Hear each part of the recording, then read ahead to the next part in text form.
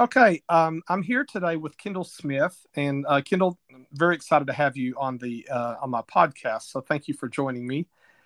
Um, Sure. Hi. Thank you for having me. sure. So I'm going to tell a little about Kindle. I ran across her on Twitter, and so that it's proof that not everything in social media is terrible because that's how we found each other. She's a lifelong learner and educator. And a few years ago, she was months away from a milestone birthday. I'll let you decide if you're going to tell us what that is. And found herself feeling like she was missing out on something, on kind of the big thing in her life. So she put everything into storage, rented a room by the week from family, and lived around the world for a year. And so, following that, she took those lessons that she learned on that journey and that she put them into her first book, Follow Your, and I think that's pronounced Fernweh.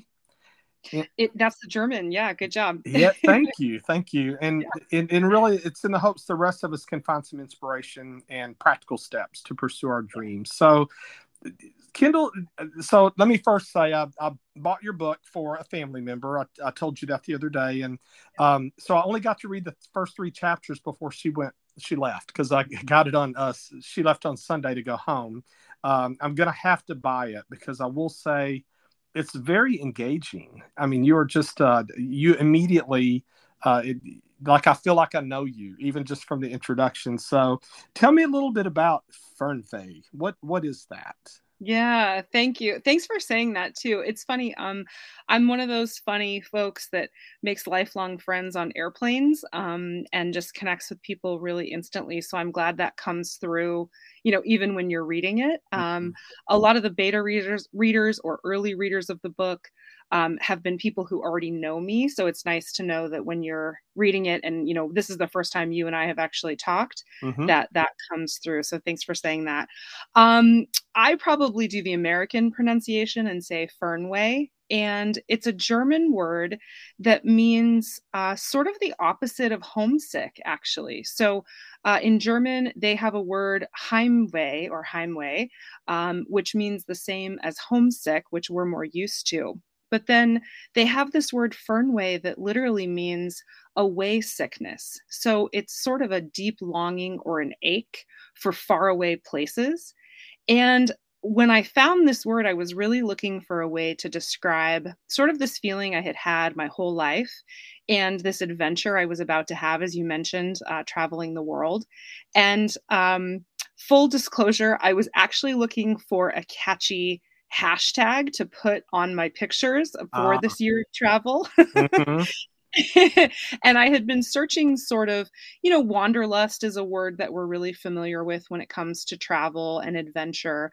But that just didn't feel quite right. And somewhere along the way, I found Fernweh and this sense that we have sort of this longing or this ache for places that we've never been, but we know they are sort of made for us, or we know they are for us. I really connected with and really related to as I was starting that year of travel. I like that. It sounds more intentional than wanderlust. Yeah. So that's interesting. So tell me, so how I've read part of your book, of course. I read the first three chapters, and so this is really for people that haven't seen it. But tell me a little bit about this Fernweh that you were experiencing and how it came about, and what I mean, putting all your stuff in storage, renting a room by the week, and hitting the road is a pretty bold move. But so, can you talk a little about the background and I want to say one more thing before you go into that. You are a very open person, and so I think anybody that reads your book is really going to feel like they're getting some raw honesty, and I think that's a really powerful way to communicate because it doesn't feel like you decided to have a trip and then write about it. I mean, it really feels like I'm right there alongside you. So tell me a little bit about how you knew that you were experiencing this and what got you started. Yeah, thank you so much. And I think to your point, this isn't just a travel book. I mean, I do talk about some of my travel adventures, but this is really, I've been talking about it in terms of it being a personal development memoir because I think a lot of people can relate to this idea of having a longing for things that are far away. And if you made it through chapter 2, I feel like you sort of um, you sort of had to give your book away on a cliffhanger chapter. Yes. So we'll have to make sure you get another one. But yeah, so and I don't mind sharing what the milestone birthday was. A few years back, I was about to turn 40. And I had been living in Silicon Valley in California, which is, sort of the Bay Area. It's where all the tech companies are. And I had this incredible job and I had this incredible group of friends, and that I had been sort of living in tandem with for the last 15 or so years. And what sort of hit me that year, it was my birthday's in September, and I was, in January of that year, I was sort of setting my goals and kind of evaluating, what I wanted the year to look like, and just realized there was this big piece that was missing. There was sort of this unscratched itch or this undiscovered place. And I didn't know at the time what it was, but I knew I needed to start asking myself some questions. And especially it started to hit home when I realized that, a friend of mine whose son hadn't yet been born, or he was just born the year I turned 30, we were about to celebrate his 10th birthday. And so, year after year, I had been sort of joining my friends on these major milestone events for them, of getting married and having kids. And when you're sort of still a successful and content single adult, it's hard to sort of figure out what your place is when you don't have those maybe typical milestones that a lot of other folks have. Yep. And so I really had to ask myself, I had to stop doing the sort of comparing to, I don't have this or I don't have, ask myself, with what I uniquely have in my life right now, this kind of crazy flexibility and this incredible opportunity, how big and loud can I sort of expand out or blow out that opportunity, rather than trying to fit my life into someone else's lane. I needed to sort of look left or look right and realize there's a different lane for me, and I am not out as I can. And that's sort of how, and I also sort of came to kind of a personal crisis that really for me was a rock bottom. I don't think everybody has to hit a kind of an emotional rock bottom in order to discover their path, but I did that year. And out of that really came, when you sort of realize, okay, it's either go big or don't, go big or kind of waste away. I had to choose go big that year. So. Well, it certainly worked out for you. So we got to talk about Moana, because I've got grandkids and I've seen Moana many times.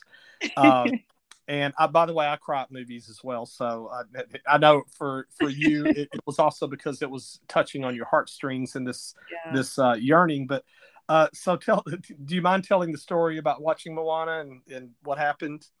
No, not at all. So actually, I saw Moana the summer after. It was like a whole year almost after my year of travel, and I had sort of had this year of travel that didn't just open up my life and didn't just open up all these incredible opportunities. It actually changed everything. So at the end, to fast forward to the punchline, at the end of that year of travel, I left the job that I had been in for almost, the company I'd been working for almost 20 years.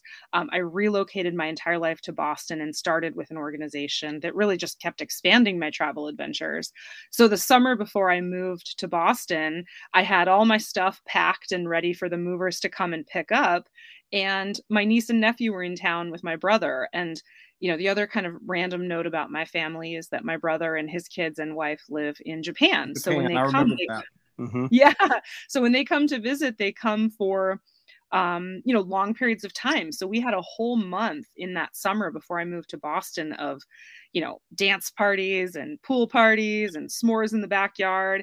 And so we were tired and we were tan and we were, just really bonded together as a family. And we watched Moana. I had never seen it. My aunt, my niece, I'm her aunt. My niece had never seen it. My mom had never seen it.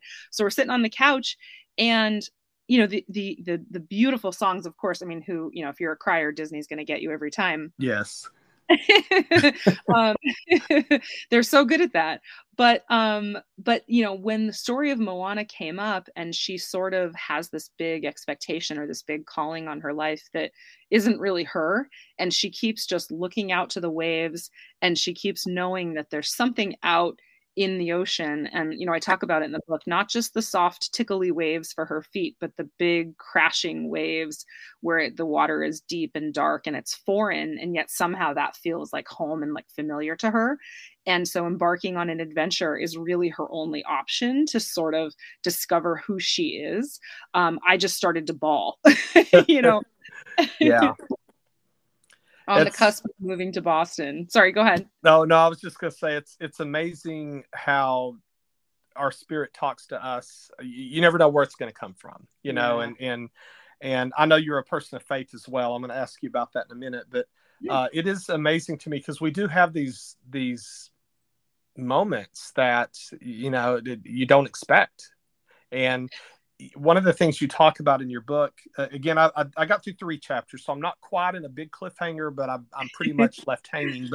But you talk about how sometimes, and I forget the exact wording, you'll have to help me, but basically you have this longing or this thing and sometimes it's real quiet. It's that you've almost ignored it or forgotten it, and then sometimes it's really loud, and you can't ignore it. I forget exactly how you worded it, but it was, that people may be busy in their lives, but they can tell there's just something in their soul that's telling them there's something else for them or something they need to do. And I know that you wrote the book. I mean, the book's not just a memoir. You wrote it with a purpose, I believe, right? Yeah, I did. And sorry, go ahead. Oh, I was just going to say, tell me a little about that. And I'm going to tag onto that when I read the reviews, you've got amazing reviews on Amazon, by the way. So that's good. But one person, I forget exactly how they said it, but it was something along the lines of they expected to read kind of a little travel book and kind of vicariously live through you, but you call to them in this, the book almost immediately starts telling the reader, look at yourself, look at the things that you're doing in your life and what, where your yearnings are. And so I think that's a real powerful message. So tell me a little about how you kind of got there or decided to write this book as something more than just, this is Kindle's trip, around the world. Yeah, it's such a great question. What I discovered, because it was interesting when I first told people I was going to do this trip, the reactions were pretty polarized. It was either, that's incredible, or sort of a subdued version of, you're nuts. Yes. And what I realized is the more I traveled, the more I came home, periodically and told my stories, the more people saw my pictures. It moved into a phase kind of middle of the year of just genuine curiosity with maybe a hint of I don't want to say envy, but almost like longing. Maybe that's a better word. Mm-hmm. And then by the end of the year, I felt like I had maybe had a little bit of credibility in terms of pursuing a dream. And so the more I talked about this idea of Fernweh, of something that calls to us from far away, and the more I sort of lived it, I also started to discover that I actually think we all have something. And to your point, it can be something quiet that calls to us deep in our soul, or it can be something huge that just won't leave us alone. And what's interesting is I think Fernweh is often attached to, and Germans, I think, mean it in their language as physical places. But I sort of adopted it and started talking about it in terms of just the deep longings of our heart. And it's oftentimes, so to your point, I wrote this book in part to give other people permission to do the same thing I had done. And what's so interesting to me is I've talked to people where, and I wrote about this in the book, a dear friend of mine, her passion and her purpose and her desire of her heart is to create beautiful art through her pottery. Yes. That lives in people's families for generations. And she literally does it from her garage in the rainy Pacific Northwest. I read that. I got chills when I read that, when the idea that she's giving them this gift of creativity she's done, or this creative gift, and pictures it as really something that's going to live, as you said, for generations. That really resonated. Yeah. Well, and I've had, it's so funny because I've had multiple people that have told me that they've stopped, because I mentioned the name of her business. And I've had multiple people tell me that they've stopped reading the book in the middle of that chapter to get on her website and try to get some of her pottery. And she's always sold out. Yeah, I did too. You did? Oh yeah. Yeah. And it's, I mean, her work is beautiful and she's created this art, this community of artists up there. And, she's also someone that when she told her friends she wanted to sell her art and create a website, they kind of mocked her for it. Um, and I think that's something that to your point about I wrote this book for other people. Something that was huge for me was I had to give myself permission to have this adventure. And the more I talked, like I said, the more I talked with other people about, I think we all actually have a deep longing in our heart. The more I realized that I was actually watching people feel like they were being given permission to even acknowledge that it lived there and to even acknowledge that they had it. And so over the course of the year of my travel, I had, the longer I was out on the road, the longer I was out there, people would come back and say, or I would come back and my friends would tell me, we've started traveling more as a family because of what we've seen you do. I had another set of friends that moved abroad to London to live for a year. And do I take credit for that? No, but I think you start finding yourself in a community of people that are doing similar things. Um, so that people could not just hear about my travels, which are in there. I recommend, you haven't gotten to this part, but I recommend The Best Place in Rome for, fried artichokes. So there is a little bit of that too, but it's a lot of how do you sort of map out what a journey like this would look like, whether it's going back to school, whether your Fernweh is building the family of your dream. It doesn't have to be travel. It can be anything that calls to you from deep in your heart. And just one more thing on that note, I actually find that in talking with folks and in looking at my own Fernweh, because I think we have more than one. I think it's possible to have more than one in your life. I actually think it's the thing that we try to tell to be quiet. It's the thing that we try to ignore. It's the thing that feels like it will overwhelm us with disappointment or a feeling of failure if we try it. And those are oftentimes good diagnostic tools of that's actually the thing I should lean into.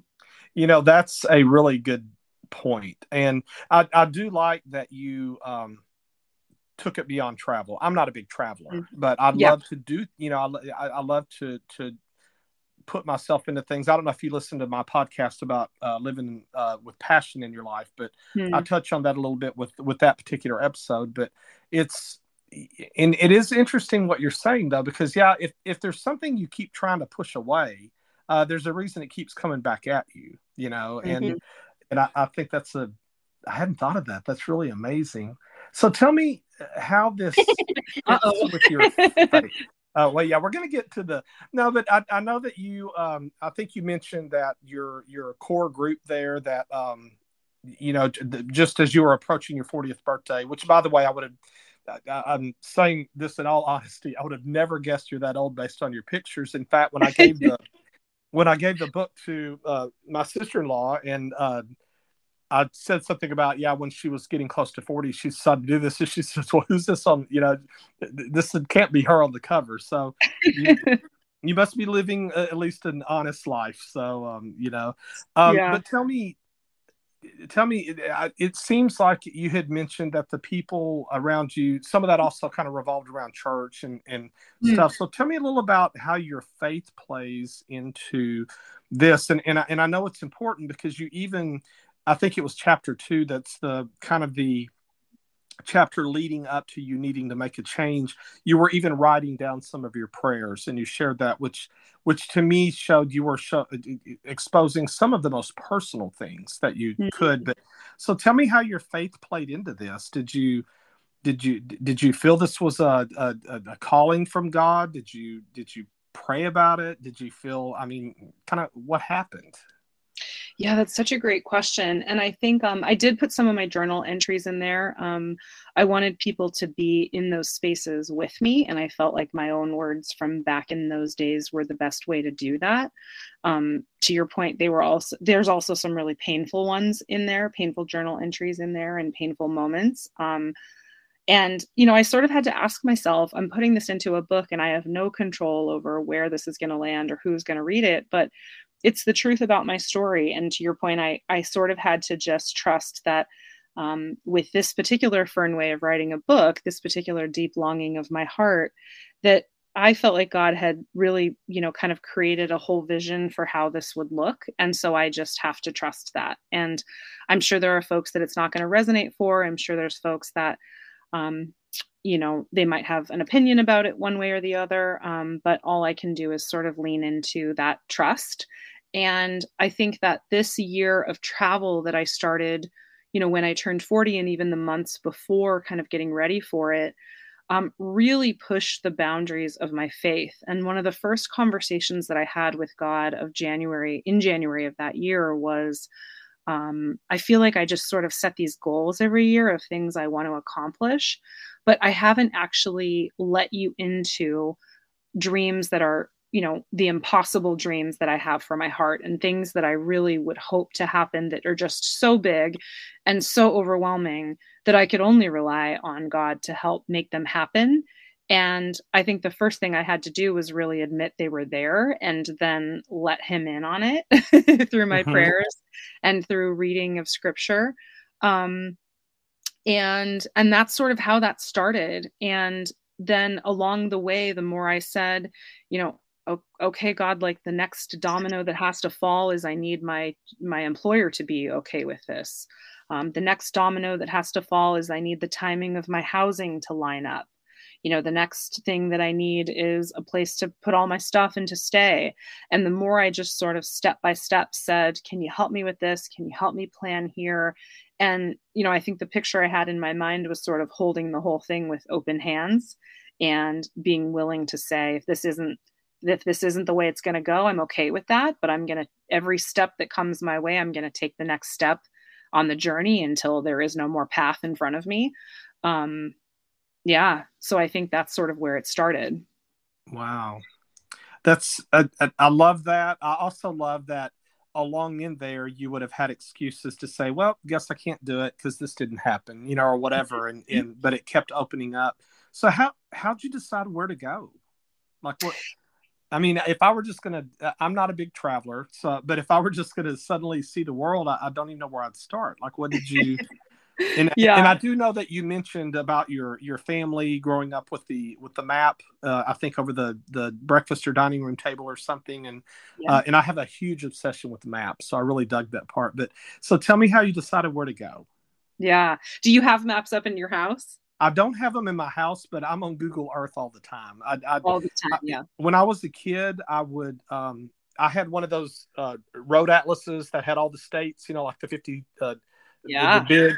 And anytime we traveled, usually it was just to my grandparents, but I would always follow where we were going. But then I would take these little trips in my mind off on these roads and follow them. And I just was always fascinated with maps. And I don't know how I didn't become a traveler, but I'd love even before the internet, I would buy travel books and would read about traveling in Rome or something, and just would enjoy the concept. And so, Yeah. but I don't. So, how'd you decide kind of where you were going to go?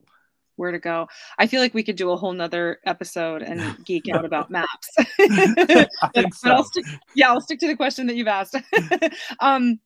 So I think for me, sometimes it is helpful to have some kind of constraints or some type of framework. And so for me, I was working for an organization at the time that had offices. I was a kind of a regional VP, and I was working for an organization that had offices around the country and then London and Australia. And so part of my mission on this adventure trip was to see more places in the world. And part of it was also to really discover a new city in the US that I might want to live in because I was ready for a change outside of Silicon Valley. And so I had a conversation with my manager, and thank God she said yes and thought it was a great idea, of just, because I could work anywhere where there was internet and a phone line. And this was before remote work was a thing. Yeah. As long as I was in one of our offices, and lucky for me, there were 60 or so of them. And so I sort of just pitched this idea. And then what I did is I mapped out a mix of places and cities that I either wanted to spend more time in or get to know better just for the fun of it, or as a potential place to relocate. And then I also thought about time of the year. So, for example, I had two big blocks of time where two of the places I wanted to go were San Diego and then the Pacific Northwest. Well, my blocks of time were February and then summer. So it's not a hard choice to know that you want to do summer in the Pacific Right. Northwest and February in Exactly. San Diego. And then, I planned around, I'm I'm a bit of a strategist in terms of how I think about things. And so in November, I had 3 paid holidays. So I said, I already have 3 days that will be paid and off work. And then I have some vacation time. So and I had friends living in Germany. So November, including Thanksgiving in Europe, is where it's at. So I boarded an overnight flight on Halloween and I landed in London Heathrow November 1st. And I spent that entire month um, in Europe. And what I did is I actually worked out of our London office, and then I took a couple long weekends. So I did a weekend in Edinburgh. A friend flew from Chicago for a 5-day weekend and met me in Rome. We did Rome and the Amalfi Coast in 5 days, and then Wow. yeah, and then I went and saw my friends who had just moved to Germany, and they live in a pocket of Germany that's basically in the corner where Switzerland and France kind of all come together. So they actually buy their dairy products and their wine in France for their grocery shopping. That's how close they are. And so I went there and hit up, all of those countries in that pocket of the world and just got great time with some friends who are very, dear to my heart. So that's sort of how I strategized it, is just a mix of, what are my goals? What am I exploring? What do I have time for? And, something on the list that I really wanted to get to was Australia, and I never made it there. And that's okay, because you sort of have to ebb and, like we talked about earlier, you have to sort of ebb and flow with the direction it's going. That makes sense. By the way, it's a beautiful part of the world. Again, my map thing. My family, back a few generations, is from Switzerland, so I've always kind of looked around down in that area and what it looks like and all. And so, what was your? Did you have any weird experiences? Anything strange or unexpected happen? That funny story? I mean, what? I gotta guess something went wrong at some point or went right at some point that was really stuck out. Yeah, I have two, actually. Can I tell you two? Absolutely. So one, I was actually about 3/4 of the way. So this is kind of an unfortunate, or kind of a, not scary, but just a weird thing that happened. And I think this is a normal travel experience, or at least one of those kind of things could go wrong travel stories. I had been on a 3-week trip. So I had been to Europe, London, New York, and the last stop was DC. And I was taking the Acela Express from Penn Station in New York City down to Washington, DC. And I had a huge suitcase full of 3 weeks of clothes and treasures that I had purchased. And finally I got a spot on the train. I got one of those kind of seats at a table, so a four-top, and it was right next to the luggage compartment. And I shoved my huge suitcase, down underneath at the bottom of the luggage compartment. And the train, the Acela Express, is one that sort of pulls into these tiny platforms all along New England and the Eastern Seaboard, I should say, from New York to DC. And so you have about 5 minutes at each platform. People get on and off, and then they find a seat. And it's not a big bustling station. It's literally a place where, the local folks drive up and get on the train. And I'm sitting there and I have my purse open and I'm reading my book, and I was chatting with the fellas that sat down next to me. And we come into a station, I think somewhere, I don't know, Connecticut or Pennsylvania or something. And I hear this huge crash, and I look and my suitcase is gone. Oh no. And yeah, and I see this man, and I see him, and he's heading down the aisle towards the door. And I'm saying to him, "Excuse me, you took my suitcase." And I'm assuming he grabbed the wrong bag, which it tells you how nice I am. Um, so I'm assuming he grabbed the wrong bag. Excuse me, you have my bag, you have my bag. He's ignoring me. And so finally, and this was less out of character for me at the time, or more out of character, I should say. Now that I've lived in Boston for 4 years, it's not a big deal. But I literally grabbed the handle on the back of his backpack and just jerked him back. And I said, "You're taking my suitcase." And he kind of feigned being startled and set it down, and he got off the train. But I literally was watching my bag about to roll Wow. the train. And I just had this moment of like, it's either me or, I have to choose myself in this moment, and I have to stand up for myself, and I have to say, "You're taking my stuff, stop." And I think that's a really important lesson for travelers along the journey, is if somebody tries to take your stuff, whether it's emotionally or physically, it's okay to say no and to stand up for yourself. So that was a huge lesson for me on multiple fronts. I can imagine that. Yeah, that's and it's so strange because you just don't expect someone to do that. No, You're right. kind of doing Well, your thing. right. And I realized later that I walked away from my purse, which was sitting on the table, which was not the smartest the smartest move. So luckily, all my stuff was still there when I came back. That And then the other story, I had this night out in Edinburgh. A friend of mine had suggested I couldn't decide which jacket or coat to take to Europe the first time I went. Being from Northern California, our fashion sense is just not what they have in Europe. And a hmm friend suggested, why don't you buy a coat when you're there? Because then it'll be a nice souvenir and it'll remind you of your trip and you'll be kind of stylized and all those things. So my first night out in Edinburgh, I found this coat and I took it with me to the local bar that was called Scotch, and they had every kind of Scotch that you could imagine. And I sat in this bar and I drank my Scotch on my own, feeling fantastic in Edinburgh, in Scotland. And then I tied my coat at the waist, and I'm walking down the street, and this local woman, this Scottish woman, asked me for directions. And when she heard my American accent, she looked very startled. She was a Scottish woman, hmm and she looked so startled. And I had this moment of like, this is exactly where I want to be right now, because I had wanted to move through spaces like a local, like a local, Right. not like a travel, not like a tourist. Yeah. And so it was so cool to just have this moment of like, I'm only a couple months into this and I'm already feeling at home in a space that's not my own, but I feel at home here. So it was really neat. I love that. I love that. Yeah. So you strike me as someone that is comfortable in unusual situations or unusual places, at least, obviously. Um, have you always been that way? I mean, are you someone that's never really like? I know some people going into a strange city or strange building or anything, it would just completely throw them off. Sounds like you kind of live there. I do, but to your question, no, I haven't always been that person. I think if my friends or my classmates from growing up and from high school encountered me now, they might be surprised because I was always sort of the quiet one in the corner. I never raised my hand or asked questions. I was a social butterfly on the side in environments that I was comfortable in. But I think a lot of this has come from maturity, confidence, having more experiences, risking.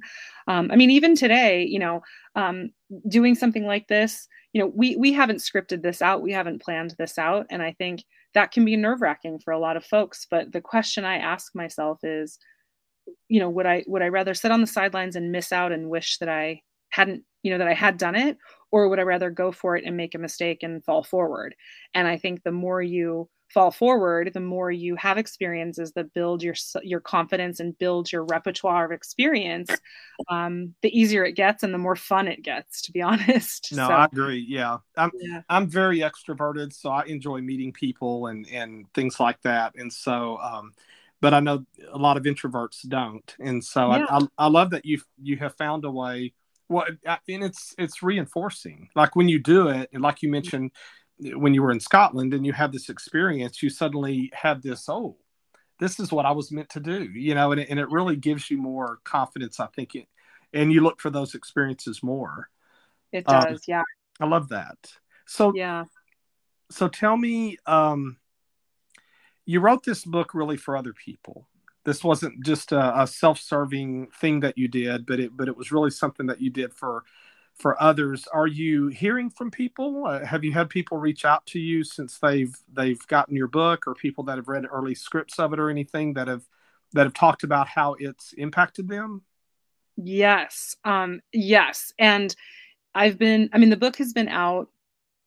Like I said, I had sort of an early reading group that gave me some feedback, but officially the book has been out for a week, and I have been overwhelmed with. I mean, I've gotten selfies of people crying on the T in Boston Oh, um, over certain chapters. I've had people tell me, I think you mentioned this earlier. I had a friend say, I wanted to read this because I love and support you, and I love our conversations, but I had no idea this was going to kind of kick my butt when I read it. hmm Um, I've had other friends that have said, I need to come back to this again and again, because this is really pushing a lot of my buttons. And these are conversations I have with my friends, and this is sort of the role that I have in a lot of spaces, or a place that I'm comfortable, which is kind of challenging and pushing beliefs about things. And so I try to do some of that in the book. On a real tangible level, I have a friend who's an aspiring author, and she had sort of been, hedging or holding back a little bit on taking the next step, which for her was to reach out to some editors. And she finished my book and called an editor. I have another friend who's an aspiring writer and is sort of stuck on the draft piece. And so she booked a solo writer's retreat to Tuscany for herself, coming up in the next few months here. And I have another friend who, she sat down, and she's very organized. So she sat down and sort of made different categories of the different types of dreams that she has and the hope for herself, her own Fernweh. And one of them she's talked to her husband about before, and one she's never told him about. And I love it Oh, because she said, I finally sat down and I told him about this crazy dream or idea that I think I've always had. And he listened and he thought for a minute and he sort of turned his head and he said, okay, let's do it. wow. And That is so cool. I love yeah, that. yeah. And I think that's the response I got from a few people in my journey as well. As I think we put up our own roadblocks. I think we tell ourselves we try to say no for other people Yeah. instead of trusting that they might actually want to be in on something really great with us. No, I think that's a real good point. I think we either worry that they're not going to approve or be supportive, and we don't give them that chance. Hmm. And I also, you've used this term a couple of times, and I think it's really perfect, and that is giving yourself permission. Mm-hmm. Whether it's permission to dream or permission to pursue something. I think so many times I talk to people all the time. I've got a lot of employees, and sometimes it's about their careers, and I've got friends, and it's amazing to me how many times I've heard people say, I always wanted to whatever paint. I've always wanted to travel. I've always wanted to whatever, but they never let loose, and there's never the right time. That it's always an excuse that, well, this was going on, that was going on. So I think you really touched on how sometimes you've got to, just as you say, lean in and to those dreams and listen to what your heart is telling you, whether and again, whether you believe it's God speaking to you, whether you believe it's coming from within yourself or whatever. you know you're not going to be satisfied if you leave it alone and push it Right. away. Well, and it's the question I sort of ask myself along this journey is, are people who have been world changers any different than the rest of us in terms of what they're capable of? Or are they only different because they said yes to something that scared them? Yeah, that's Because, right. that's powerful. That is very powerful. Yeah. And I think we have to give ourselves permission to be new. We have to give ourselves permission to fail. To your point about what people believe, I firmly believe that there is a God who loves us deeply and who made each of us for something powerful. And he wants us to live that out loud and live it well, in part so that our lives are whole, and in part so that other people can see it and their lives can be whole as well. And so that has become so much more clear to me, not just through the year of travel, but through the process of actually writing about it and organizing, my thoughts, and kind of helping other people see it also. And I think if I can just add one more thing about that, I've talked about some of the highlights and how incredible it was. And, I got to live all over the world for a year. But it was also the hardest year of my life. I lost, a love during that year. I lost a best friend of 15 years. We had a falling out. I lost a friend to cancer. I lost a mentor to cancer. At the end of that year, I changed the career I had had for almost 2 decades. And I think we have to I think it's okay. I had to give myself permission to sit down and take a minute, to take a pause and work through some of those things. But it's not worth getting distracted or telling ourselves, well, I have to stop now, or I can't go forward because of this thing, and I don't mean to oversimplify. I mean, we have loss, we have things that happen, we've got to deal with it. but not get derailed completely from this thing that we know is made for us, is Yeah. meant for us. That, So and I get that. Yeah, because your life path, whatever you're going on or where you're headed, you're right. I mean, life, there's a lot of painful things that occur, and we have to find a way to manage that, but not let ourselves get consumed by it. mm-hmm. And I think, in fact, it's at the risk of going to another. I don't consider it a children's movie, but it is. I don't know if you ever saw the movie Inside Out. Yes, yeah. Oh, and the whole point of that movie, when you get to the end, is that, when she realizes things aren't always pure joy, that there's some sadness with it too. And it just really, that movie grabbed me as with a background in psychology, especially. I was, but it's one of those things where all of it is about growth, and it's all about finding our way. And it's about, when we do face those difficult events, how we respond to them and how we stay true to ourselves and true to our values.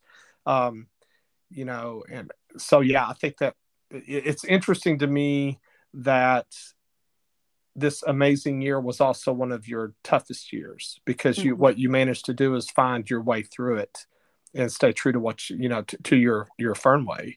And so that's powerful. Well, if somebody, what would you advise? We've probably covered this, but let me just ask in another way. If somebody asked you, I want to get started. I want to. I feel like I'm aimless, or I haven't. I don't feel fulfilled. I don't feel whatever. Other than read your book, which I would recommend they do. What advice would you give? How do you find where your passions are? How do you listen to your heart? Or what would you say? Yeah. I mean, I think to your point, I think it starts with figuring out, if I were to coach someone, I would say, well, when you have had clarity in your life, what are the places that you go to get that clarity? Who are the people that you talk to? Do you pray and rely on God? Do you have other sources of wisdom? And so I think I would start with what's worked for you in the past, in terms of when you've known something at your very core that it's for you, it's the right thing for you. And I would help someone kind of tap into that first. And then what I would probably say, and I talk about this a little bit in the beginning part of the book. So I've broken the book down into 5 sections, and the first section is discover your Fernweh. And one of the things I talk about is, what are some of the trail markers in your life? So the experiences that you've had in your past that just make you feel like you come alive and like you are home and like you are wholly yourself when you are in those spaces. And then something that was really interesting for me was to actually go back through my family tree, because I come from a family that just a couple generations ago emigrated from Europe and left everything they knew behind. And on the other side of the family, I come from kind of a fiercely independent line of maverick women. Mm-hmm. and so those couple of things sort of helped me identify, wait a minute, a lot of this stuff that I do, that I think, that I experience, has been there in my family for a while. And, if you come from a family of acrobats and you have no interest in that whatsoever, maybe that's a good way to think about, well, then what was everyone else passionate about while you were over here doing something else? Right. I think that kind of reflection on the past, both experiences and a little bit of family history or just experiences, can be helpful. Okay. In terms of a starting place. Right. Great. Well, I think we're about out of time. Is there anything else you wanted to talk about before we wrap up? No, I think I so appreciate you taking the time and really leaning in and sort of helping to talk through this. I know Fernweh is such an odd word, but what I find is that as soon as people understand what it means, there's a recognition in each of us that, oh yeah, okay, I've got something. Yeah. I might not be ready to tell you what it is, but yes, I recognize that something in my heart and in my spirit and in my brain recognizes what you're talking about. And so I feel like my book is really helpful and really encouraging to people, and that's the feedback I've gotten. But just in general, I want to encourage everyone that there is something there for you. There's something you were made for, and keep going after it until you find it. Amazing. I really appreciate you taking the time to talk to me. The book is on Amazon. You can find it. It's either in paperback or on, there's a Kindle version, I believe, which Yep. I'm going to be downloading so I can now finish the book because I was left hanging. And I'm also going to be, just for the listeners, going to be posting information about you as well as your different links to your social media on the website. So they can go there, find you. So hopefully somebody will, find this and enjoy it, and you'll touch another life. It sounds like that's what I think you have a bigger calling that you may be aware of, and that is to touch other people's lives and help them to find their way. And I think you're doing that. So it's pretty wonderful. So thank you Thank again. you. Yeah, thank you so much, Scott. It's been a delight to talk with you today. It's been wonderful. And you take care, and I look forward to your next book. Okay, I feel like you just pointed to the outfield. There we go. Okay. Thank you so much. Bye. Bye.